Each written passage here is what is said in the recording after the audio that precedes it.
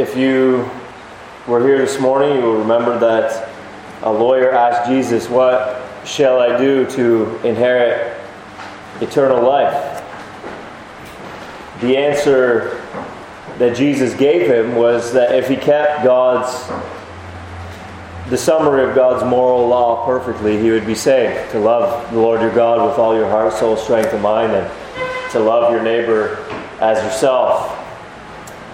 We saw this morning that no human being ever since Adam's fall into sin in the beginning can keep this law perfectly, and so we need a righteousness that comes to us from outside of ourselves. Jesus provides this by keeping the law perfectly on behalf of all who trust in Him. However, the moral expectation still stands that we ought to love God with all of our heart, soul, strength, and mind, and we ought to love our neighbor as ourselves. All humans, Christians included, ought to love God and neighbor perfectly. And any failure to do so is a sin. For the believer, the failure to love is no longer a damning sin because Jesus has atoned for the believer. Jesus paid it all. There is nothing outstanding for us to be punished for because Jesus is our propitiation. And so for the believer, the failure to love is not a damning sin, but is a sin for which Jesus has atoned. But it is a sin nonetheless.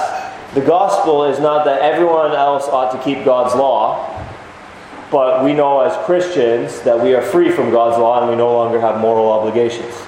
That's not the way we ought to think about it at all. This is the way that grace is sometimes discussed. When you begin talking about duties, obligations, moral imperatives, people say, don't be legalistic. We're not under the law, we're under grace. If you tease that out and work it out, the assumption that people are making is that everyone else ought to keep God's law and do what God says, but because we've been forgiven, we're no longer under the law but under grace, so we have no more moral imperatives to obey, which is bare nonsense. Even as we just providentially happen to be reading in Romans 6. Are we to go on sinning then, that grace may abound, since we're no longer under the law but under grace? No, by no means. We recognize that when it comes to law-keeping or loving God and neighbor, that it's no longer for us an issue of earning our salvation or rendering us liable to hellfire, for Jesus has sufficiently answered the demands of the law on our behalf, such that we are counted righteous for His sake, and He has propitiated the wrath of God, such that it is no longer hanging over our heads, and so it's not a salvific issue, but we're still under the same obligations, which is to love God with all of our heart, soul, strength, and mind, and to love our neighbor as ourselves. I was looking at 10-year-old notes on this passage, and it was like half a sheet of paper. It was like little bullet points, and I was thinking, boy, this is not really prepared per se, so I probably could have just as easily gone back to Joshua series and picked up in chapter 3. But I decided to touch this tonight after what we dealt with this morning, not because it was easy, low-hanging fruit, but because I thought that it would be complementary and further expand and elaborate on some of the themes that were introduced to us this morning, and I thought it would be profitable to us. So basically crafted a whole new sermon tonight, as opposed to just re-preaching something that I had already preached, which I did this morning. I trust that it will be helpful as we kind of continue in this vein, in this connection of thinking about loving God and loving neighbor. Let's look in this passage at the moral performance of two sisters here, Martha and Mary. Note first that Martha's service is generally commendable. Here in Luke 10:38-42, Martha often gets a really bad rap. You probably have heard Martha lambasted and Mary unequivocally extolled as the exemplar of virtue here. But we should note first that Martha's service is generally commendable. John Piper, I don't remember whether it was an article or a sermon or what, but I came across something many years ago which said, tell your people, who's speaking to other pastors, and he said, tell your people not to serve God. And obviously it was a little bit of a clickbait title. As we know, John Piper himself zealously serves God and, is helping people to grow in holiness. But it's a bit of a clickbait title because, although it was a clickbait title, the point he was trying to make is that we don't actually add to God's bottom line. We don't actually improve God's situation. So it's not as if God has a deficiency, but we can help fill it by serving Him. You remember what he said, that if I was hungry, I wouldn't tell you. Right? If I was thirsty, I wouldn't even let you know. Like, all the beasts of the field are mine. I owe them the cattle on 1,000 hills. Like, I don't need you. Right? So Piper was making that point that God doesn't need us. And then Piper was also trying to make the point about how grace is a gift. And it's not earned, nor is it borrowed, as if God loaned it to us. And then we ought to think of the Christian life as basically a debtor's ethic, in the sense that God has advanced us justification. And after all God has done for us, now we need to pay Him back by serving Him. Right? That's a wrong way to think about the Christian life. And so I think Piper was making these points. We don't add to God's bottom line. We don't repay God for what He has done for us, in the sense that we didn't merit it up front, but maybe we can merit it on the back end, and sort of, just like if you don't have the money for a car, you can borrow it, but then later you do end up paying for it in the end. Right? This is not the way we ought to think of the Christian life. Grace is free, and we don't add to God's bottom line. We don't improve His situation. There's no deficiency in God that we can make up. And so Piper said, provocatively, tell your people not to serve God. But we can recognize that in a very real and proper sense, serving God is good. Obviously, that doing things which are obedient to God and which are in keeping with what He has told us to do, subjecting ourselves to Him. There are Godward duties that we ought to do, like, for example, forsake not the assembly of yourselves together, and so on and so forth. And then there are also manward things that we ought to do in terms of how He has told us we ought to live with respect to others. So, again, just to take an easy example, go therefore and make disciples of all nations, etc., etc. Engaging in these things and engaging zealously and vigorously in these things, and thereby serving God, is good. Martha serves Jesus here in this passage, and that's a good thing. In verse 38, we should note that Martha welcomed Jesus into her house. Matthew Henry says, though at this time it was grown dangerous to entertain Him, especially near Jerusalem, yet she cared not what hazard she ran for His name's sake. Bethany was approximately the distance from Jerusalem as Shafat Wilde is from this church. I calculated it when we were in our series in John. So, it's not adjacent, but it's pretty close, and you could easily walk that in not too much time. And there were lots of people in Jerusalem who wanted to kill Jesus. So for Martha to welcome Jesus into her house, just that short distance away from where people were actively seeking to kill Jesus, did render her liable to some danger. And yet she welcomed Jesus into her house. Then Matthew Henry says, though it was expensive to entertain Christ, for He did not come alone, but brought His disciples with Him, yet she would not regard the cost of it. Just imagine that tomorrow you had to feed 13 men, right? And probably not one meal, but most likely a couple. if the stay was even just overnight, let alone if the stay was a couple days. We might have to provide several meals for 13 men, which, would have been somewhat of a costly endeavor. Matthew Henry therefore says, "We have reason to think it was not for ostentation, but purely to testify of her goodwill to him that she made this entertainment. Note, those who truly love Christ will think that well bestowed which is laid out for his honor." In other words, we'd be happy to have Jesus in our home, presumably. We ought to be. We'd be happy to receive him and whatever traveling companions he was with.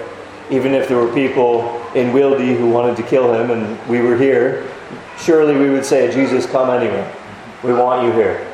But this is commendable then, that Martha welcomes Jesus into her home. She was well-meaning and well-intentioned, and it's a credit to her name that she served Jesus. However, Martha's service fails on 2 counts, and Jesus does gently chide her here in this passage. Even the repetition of her name, "Martha, Martha, you are anxious and troubled about many things," etc., etc. You can almost sense the affection in Jesus' voice, that this is not a harsh or stern rebuke. But as she comes with her grievance, which Jesus didn't even see fit to initiate or to raise, but simply responds to her when she comes with her grievance, this twofold repetition of her name is this tender addressing of her and trying to highlight a couple of issues with her service. First thing is that her disposition was not right. She was anxious and troubled. "Martha, Martha, you are anxious and troubled." Matthew Henry says, "Care is good and duty, but cumber is sin and folly." And cumber being, of course, the old word for anxious and troubled. Cumbered down. Are you weak and heavy laden, as the hymn says? Cumbered with a load of care. Martha was cumbered with this service. She was anxious and troubled with this service. Listen to the way another commentator puts it, the contrast between the two ladies, and we'll come to Mary in a couple moments, but Joel Green says, "Mary is depicted as one who has begun the journey of discipleship by acknowledging through her posture her submissiveness to Jesus and by listening to his word." And here's the salient point at this juncture in the sermon. Martha's doing, on the other hand, is censured, rooted as it is in her anxiety as a host, rather than in dispositions transformed by an encounter with the Word. So, Martha's doing, in the words of Joel Green, stems from a heart which has not been transformed. Her dispositions towards hosting, her dispositions towards serving have not yet been transformed by an encounter with the Word. We remember, I believe it was John the Apostle who said that his commands are not burdensome. If our hearts have been transformed by an encounter with the Word, we will say, "Yea and amen." But if our hearts have not yet been transformed by an encounter with the Word, we will be anxious and troubled by the duties of service that are laid upon us. And we will find, in fact, that Christ's commands are burdensome. And so when we find this anxiousness and this troubledness, this cumberedness in our hearts with respect to serving Jesus, we know that there is something there which Jesus would gently chide. John, you are anxious and troubled. Right? Now, you are anxious and troubled. Or fill in your name, right? Martha, you are anxious and troubled. The disposition with which Martha served was gently chided by Jesus here in this passage.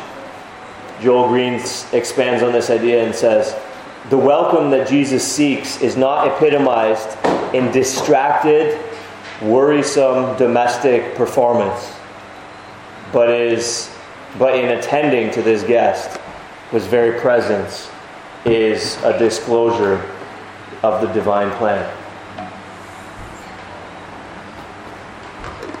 The nature of hospitality for which Jesus seeks is realized in attending to one's guest. Yet Martha's speech is centered on me talk. Though she refers to Jesus as Lord, she is concerned to engage His assistance in her plans, not to learn from Him His. So she comes to Jesus and says, Lord, do you not care that my sister has left me to serve alone? You tell her then to help me. This is what Joel Green is saying. Martha is preoccupied with her agenda and her plans and what she's up to, instead of being attentive to Jesus and what He is up to. This leads her to this distracted inattentiveness to Jesus. There are dispositions here which are wrong, which Jesus gently chides. And then He says, you are anxious and troubled about many things. And there is a sense here in which Martha's service seems to be chided by Jesus as being excessive. Matthew Henry says, Martha's heart was upon it to have a very sumptuous and splendid entertainment. Great plenty, great variety, great exactness according to the fashion of that place. In other words, what was culturally customary. She was in care concerning much attendance. Note, Matthew Henry says, it does not become the disciples of Christ to affect much serving, to affect varieties, dainties, superfluities in eating and drinking. What need is there in much serving when much less will serve? Matthew Henry says. Look,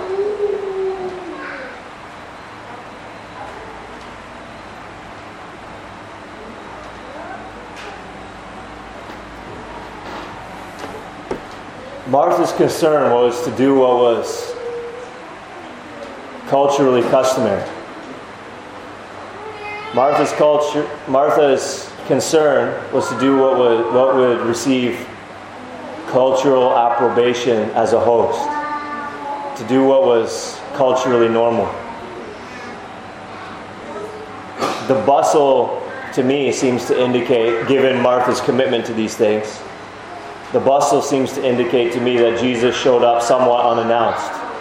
After all, there were no cell phones in that day to call ahead and say, hey, I'm planning to be there in a couple days or a couple hours. And the bustle here that's happening seems to indicate to me, especially in view of Martha's concern to make sure everything is laid out in a way that she deemed proper and fit, it seems to me that this visit of Jesus was somewhat foisted upon her on short notice. And so she would be the woman that wants to make sure every cobweb, every speck of sand or dust is removed. You know, and all the throw pillows and couch cushions are all straight and laid out. And if there are any carpeted sections, that they've all been vacuumed, or rugs have been taken outside of the house and the dust has been beat out of them. There's air freshener and extra rolls of toilet paper in the bathroom, and on and on and on it goes, right? We know the mentality here, right? But Jesus doesn't seem to actually commend this mentality. Jesus actually seems to undermine this mentality. Because what has happened is that Martha's preoccupation has actually become the house as opposed to the one who is visiting it. And she has become inattentive to her house guest by being overly attentive to the house. So Matthew Henry says, what need is there of much serving when much less will serve? In other words, certainly we can recognize that there's a sense in which we need to adequately provide for our guests. And I suppose there's nothing wrong at all with some advance notice if you have the time and space without becoming anxious or troubled to lay everything on for an impending house guest. And if you want to really do it up, make sure everything is just so. And if you can do that with the right dispositions, with a heart that has been transformed by the Word, and you have sufficient notice of your house guest's arrival and so on and so forth, then go ahead and do that. But there seems to be something amiss when Martha could have done much less and adequately provided for and adequately hosted Jesus and given Jesus then more of her attention without redirecting it to the affairs of the physical environment and presumably the food that they were about to eat, and so on and so forth. Worldly business is then a snare to us, Matthew Henry says, when it hinders us from serving God and getting good to our souls. Just like, say for example, with your career. Nothing wrong with having a career. In fact, it's good to have a career. But it is also possible to do too much. And it is possible to be overly fixated on that, such that it diverts our attention from the people that we are called to love, and from the God that we are called to love. And so we are anxious and troubled about many things when one thing is necessary. And I think in this case, what we're beginning to see is that what Jesus wants is the attentiveness of Martha. What Jesus wants is not so much her service, but her fellowship. What Jesus wants is not so much her service, but her heart, her engagement. The Christian life is really quite simple. Love God and love your neighbor. Right? We could say one thing is necessary, love.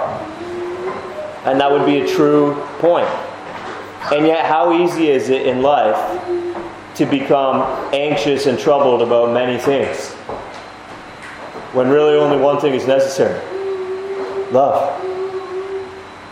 Now obviously love involves some service. As I mentioned earlier, Piper was provocative when he set up service against essentially love. There is some service required in love. The service of God is part and parcel of loving God, and service of others is part and parcel of loving neighbors. But there is also a sense in which it is possible to have too many irons in the fire, to let our hearts get really anxious and troubled, and to be distracted with many things and lose the forest for the trees. What's the point of having house guests? It's so that you can engage with one another, make space in your life to care for someone else and welcome them, not just into a physical space, which they could go to a coffee shop and have a nice, clean environment where they could eat some good food, but to welcome them into your home, to welcome them into your space, to welcome them into your heart, to welcome them into relationship and fellowship with you. So there are a couple things amiss here with respect to Martha's service of Christ. Now, on the other hand, Mary's prioritization of the person of Jesus and his teaching is commended.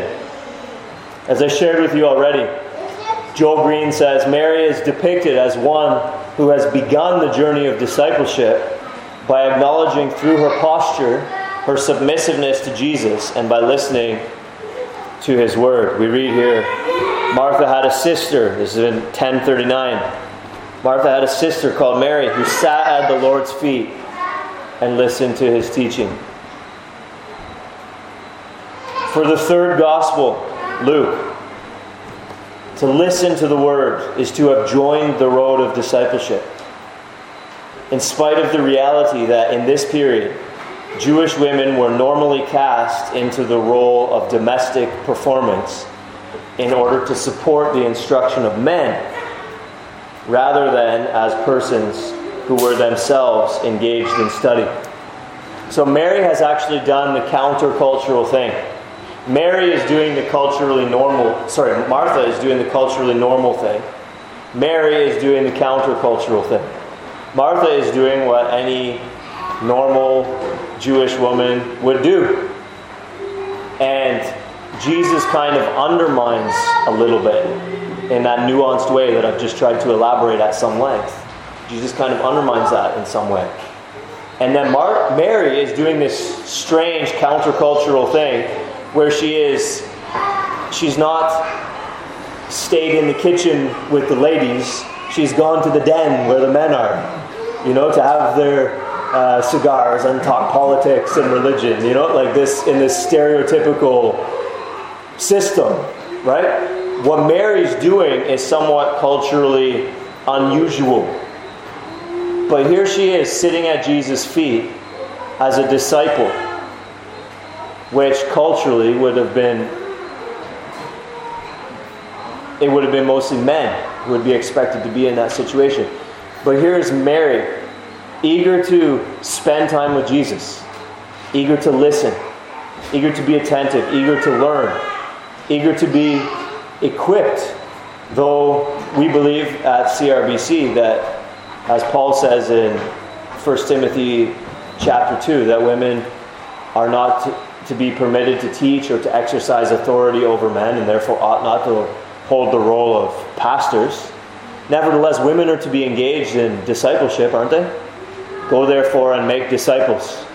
Well, who is it? Just the men?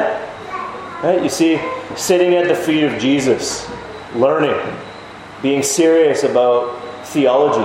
One of the commentators pointed out that the very fact that Mary sits at the Lord's feet and is listening to his teaching, the way that that's phrased, it seems that it wasn't just this conversation, but it was actually a monologue. It was a discourse. Jesus was teaching.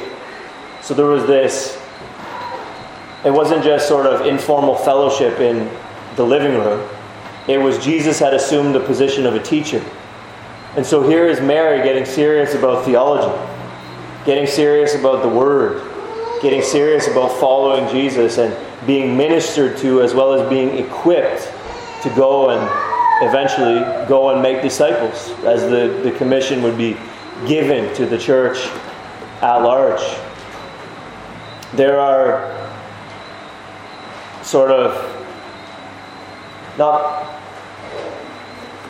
there's a sort of unbiblical kind of complementarianism, if I can put it that way, which still wants to relegate women essentially to the periphery of church life and to the periphery of any gatherings where theology is being seriously discussed or seriously engaged with, and so on and so forth. Almost like real theology is the men's work. And why aren't the women preparing sandwiches in the church kitchen for the luncheon, the refreshments afterward? That mentality comes nowhere from the Bible. But there is sort of that thought. And it seems that without equating that kind of modern complementarianism with first century Judaism, it seems that there was something somewhat analogous, where there was this sense of impropriety for Mary to be there, listening, learning, soaking it in, being serious about following Jesus, being serious about theology, which is why Martha comes and says, look, Lord, she's not doing the lady's work, right? Look at me. Look at what I'm doing. I'm doing what's culturally normal. I'm doing what's culturally acceptable. Tell her to help me.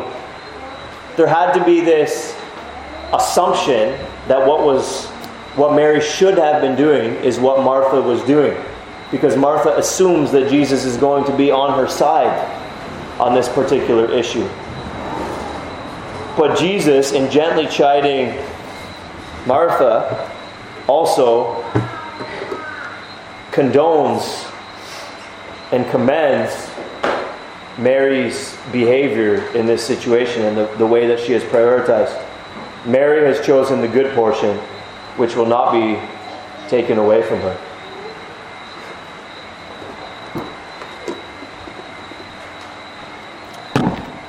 Mary's heart implicitly then is not anxious and troubled. Mary's heart is not distracted with many things. Mary's keeping it simple. Jesus is in our house. I love him. I'm going to focus on him. I'm going to attend to him.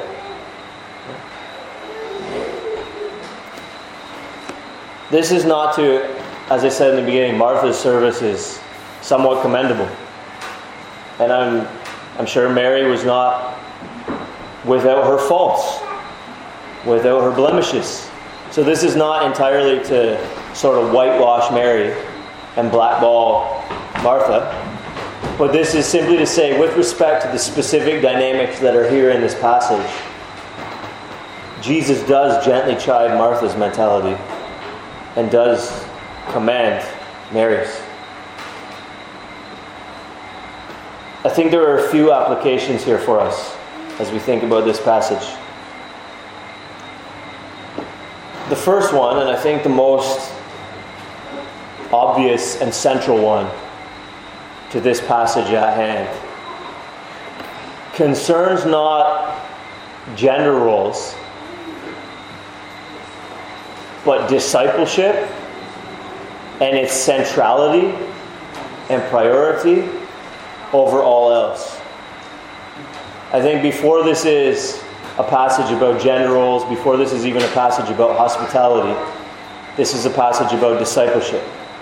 And if it was two men, let's call them Mark and Marty, I think we still could have the same sort of thing here, where Mark is busy mowing the grass, and firing up the barbecue, and Marty is just sitting there talking to Jesus.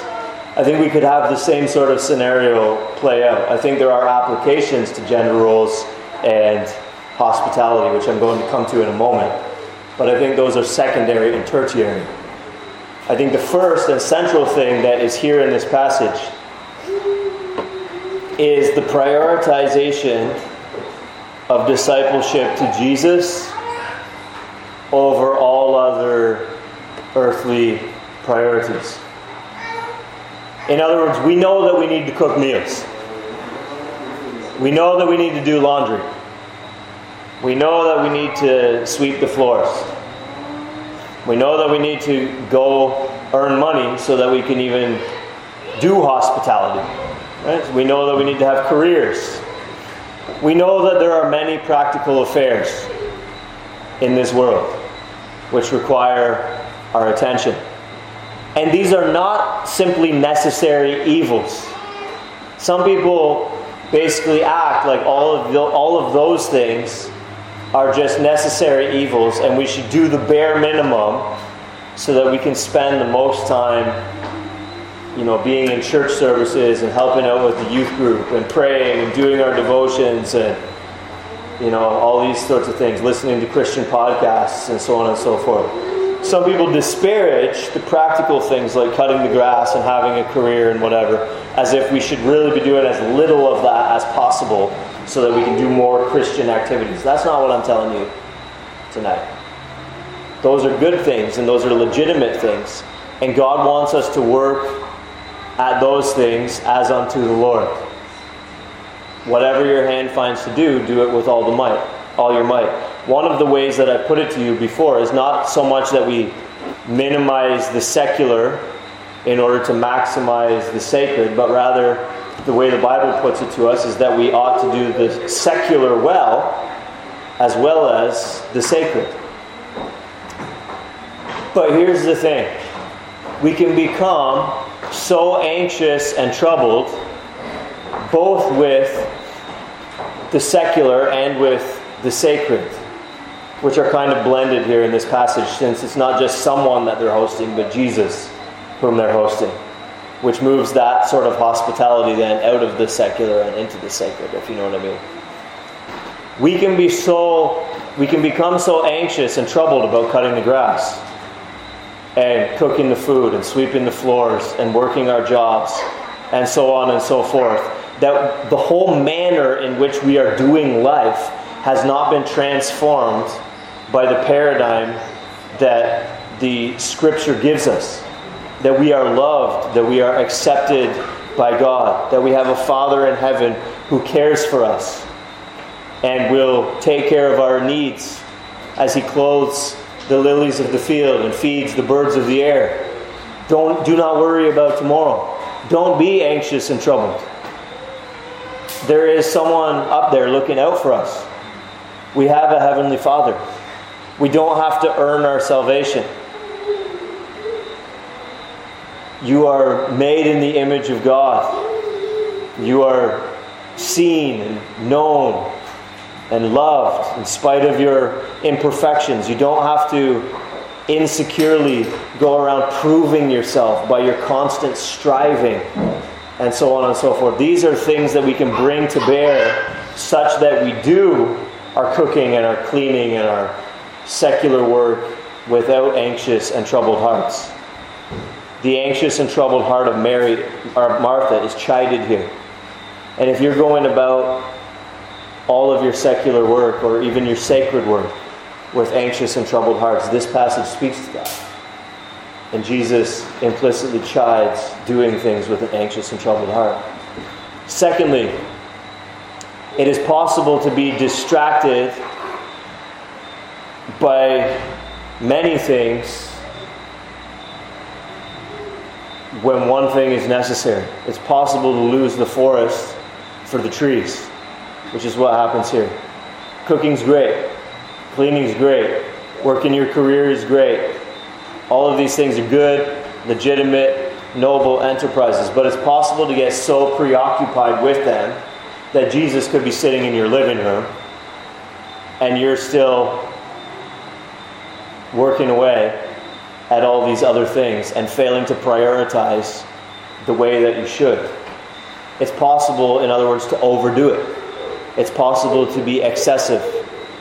It's possible, as Matthew Henry put it,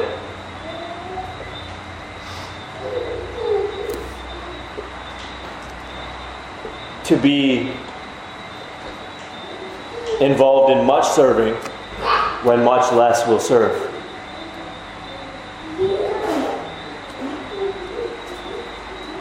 Consider, for example, church attendance. And I know it's Sunday night and I'm preaching to the choir here because you're all here. But consider when your mentality is, I can't come to church because I need to cook, I need to clean, I need to do laundry, I need to attend to my career, etc., whatever it is. Here we have this providential opportunity to be where Jesus has promised to be. Where 2 or 3 are gathered in my name, there I am with them also. Again, there's a time for your career. There's a time for laundry. There's a time for cooking. There's a time for cleaning. There's a time for planning the upcoming week, etc., etc. But let me just ask you this. Isn't there also a time for Jesus? Isn't there a time to sit at His feet?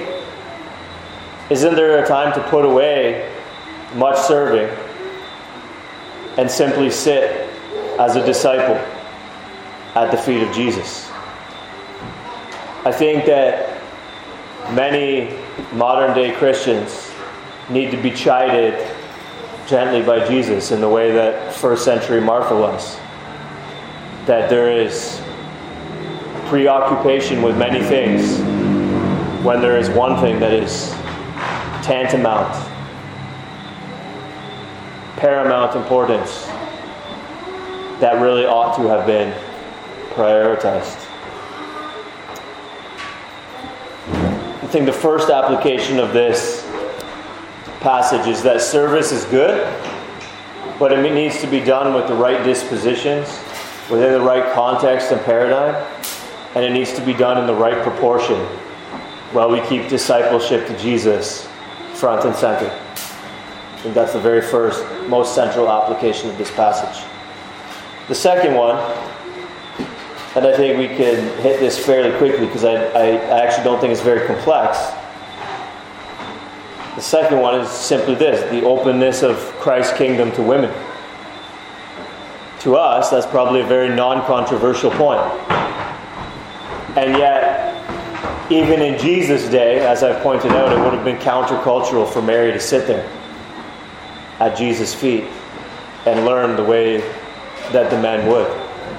Recognizing that men and women are different and that God has made us to be complementary one to another is part and parcel of good, sound biblical religion. But also central to good, sound biblical religion is also the fact that though men and women are different, they are equal in God's eyes. Equal is not same. Equal is equal, of equal value. In the beginning, He made them in His image, male and female. Men are in His image, women are in His image. Women are of equal dignity, equal value, equal worth. Peter says that our wives are co-heirs with us of the life that we have in Christ Jesus. This may not be a culturally shocking thing for us to say in the 21st century West. Probably the more shocking thing for us to say in the 21st century West is that men and women are different. And that there are roles like being pastors which are only for men. That's probably more shocking. But we should, as much as we emphasize that point, we should also emphasize the point that women are welcomed by Jesus as equals, as co-heirs in the Christian life. And that women are full-blooded, 100% legitimate, genuine disciples of Christ.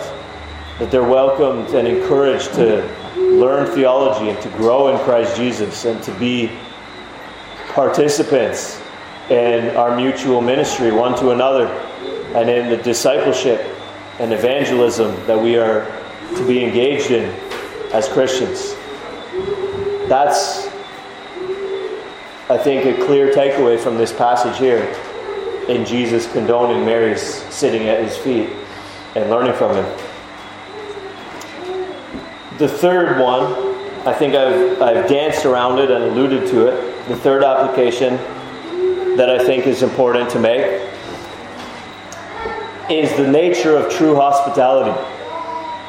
I think there are a few things that we see here in this passage about the nature of true hospitality.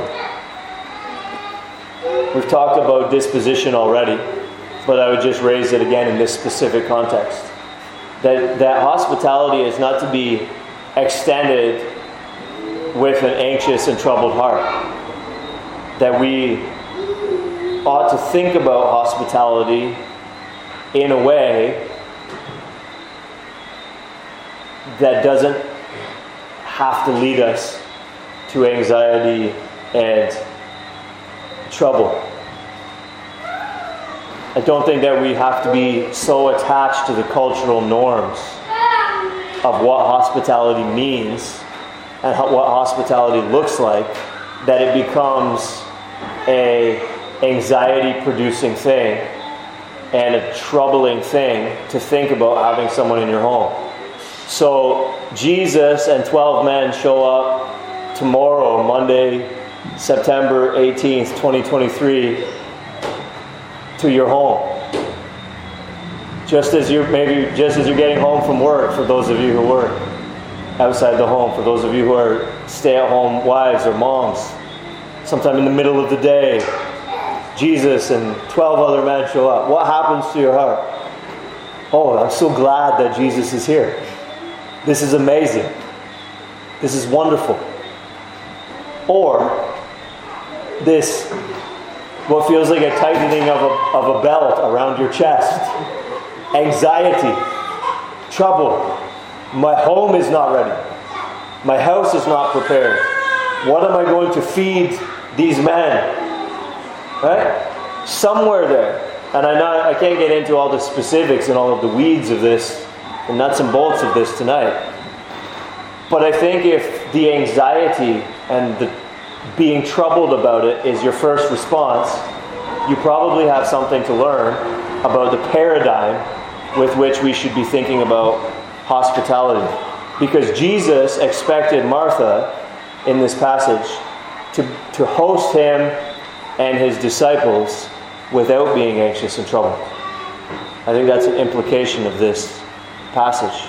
So maybe we need to think about it differently and set ourselves free from some of the cultural expectations that would lead us to being anxious and troubled about hosting Jesus. One of those things, I think, is probably what Jesus alludes to here about her being anxious and troubled about many things. That there's an excessiveness to Martha's service. There's an excessiveness to Martha's hospitality. There's an excessiveness to Martha's preparations. As Matthew Henry said, what need is there of much serving when much less will serve? Maybe one of the ways that we could be less anxious and less troubled about hosting 13 men unexpectedly is that we could embrace a paradigm of moderation and not place on ourselves the cultural burdens that it has to look a certain way, but we could make more adequate and more modest provision for our guests and actually attend to their persons as opposed to attending to the physical environment and the food and whatnot. I think that is a implication here about her being anxious and troubled about many things. The logic here, so that I hope, which I'll share with you so that in the hope that you will see that I'm not stretching the text. The logic here is reasoning from the greater to the lesser. If hosting Jesus doesn't need to be excessive, if hosting Jesus doesn't need to lead us to be anxious and troubled, then surely it stands to reason that hosting other mere men, that hosting other mere women, that hosting someone unexpectedly for a meal, hosting someone unexpectedly for an overnight stay if someone comes in need or something like this, hosting someone even with advance notice, hosting a smaller group, hosting a larger group, which I would say 13 men are, right?